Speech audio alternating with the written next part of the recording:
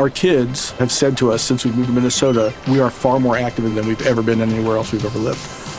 Moving to Minnesota opened up a lot of doors for us. Just this overall sense of community, of values that, Minnesotans have. It's a real accepting, loving community, especially with 2 young kids. See what makes Minnesota the star of the North. New residents share why they love calling it home at exploreminnesota.com/live.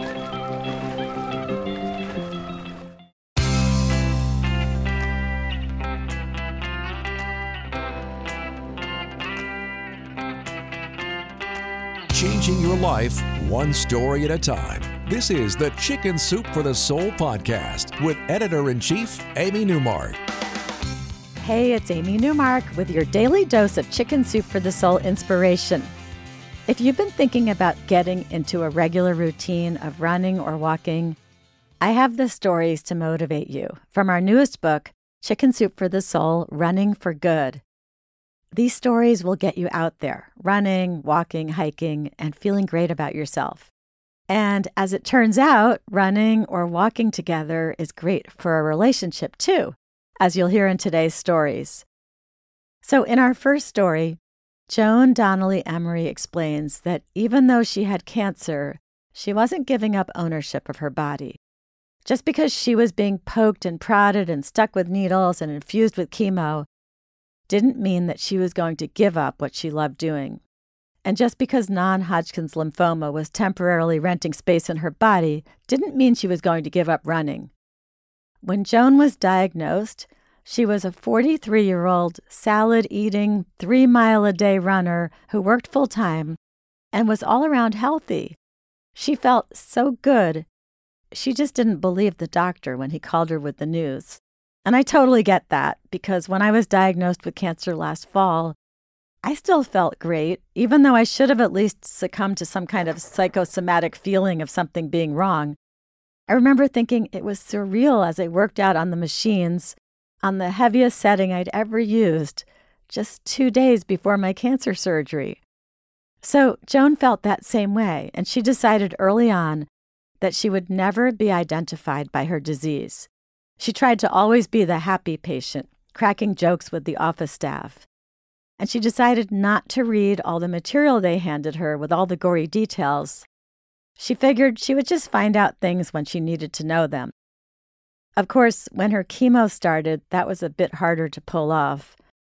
But even though chemo stinks, she figured, well, she'd do it the normal 3 to 6 months, and then she and her husband would do something to celebrate. So he suggested they run the Chicago Marathon. And what better way to prove she was back strong and healthy as ever? They signed up in February while sitting in the chemo infusion room with Joan hooked up to the IV. Now, it was February and the marathon wasn't until October.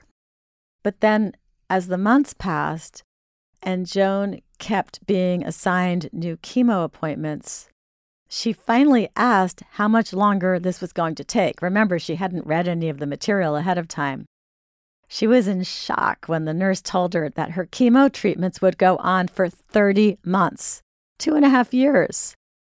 Well, Joan and her husband, Alan, decided to run the marathon anyway. They began training in mid-July, and Joan would always complete the recommended distance for each phase of the training, even if she had to stop during it and rest for a while. And then she noticed something.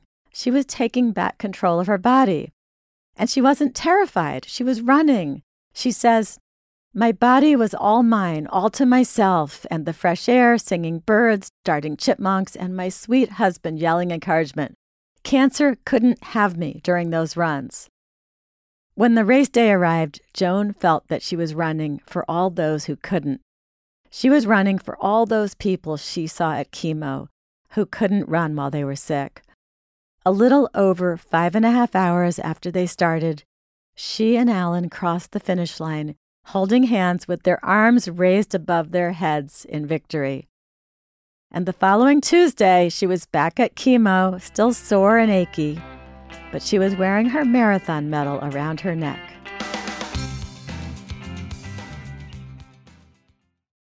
So that was very cool. Joan running a marathon in the middle of her chemo treatments, and with her husband.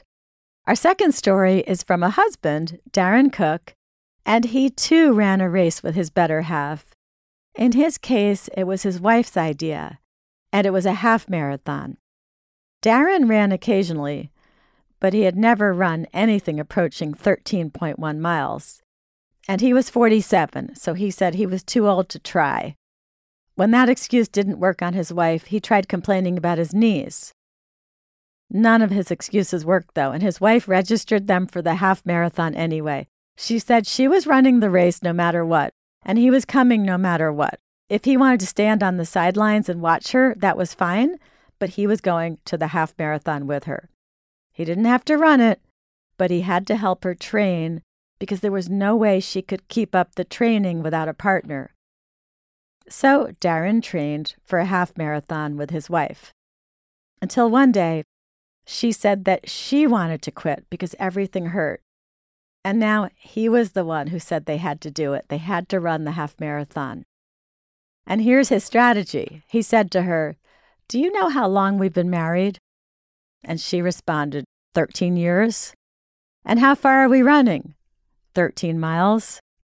So they ran that 13-mile race together, celebrating their 13 years of marriage just a few weeks after their 13th anniversary, which happened to be on the 13th of May. And they did it in just under 3 hours, which was their goal. Darren would never have done it without his wife, and as it turned out, she would never have kept going if it hadn't been for him. I'm Amy Newmark. Thank you for listening to the Chicken Soup for the Soul podcast. If you'd like to learn more about Chicken Soup for the Soul, Running for Good, visit our website, chickensoup.com, and click on the podcast button. You'll find the book there. You'll also find links that will allow you to subscribe to the podcast on Apple Podcasts or Google Play, or wherever you like to get your podcasts, so that each new episode will be automatically downloaded into your phone. You can also follow me on Twitter, where my handle is @AmyNewmark, and I'll post links to the podcast each day. Come back for our next episode for a couple of great stories about extremely smart dogs from our best-selling book about life lessons from the dog.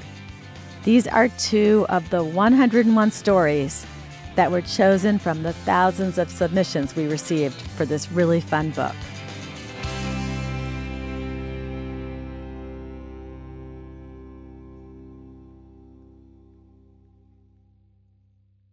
Our kids have said to us since we moved to Minnesota, we are far more active than we've ever been anywhere else we've ever lived.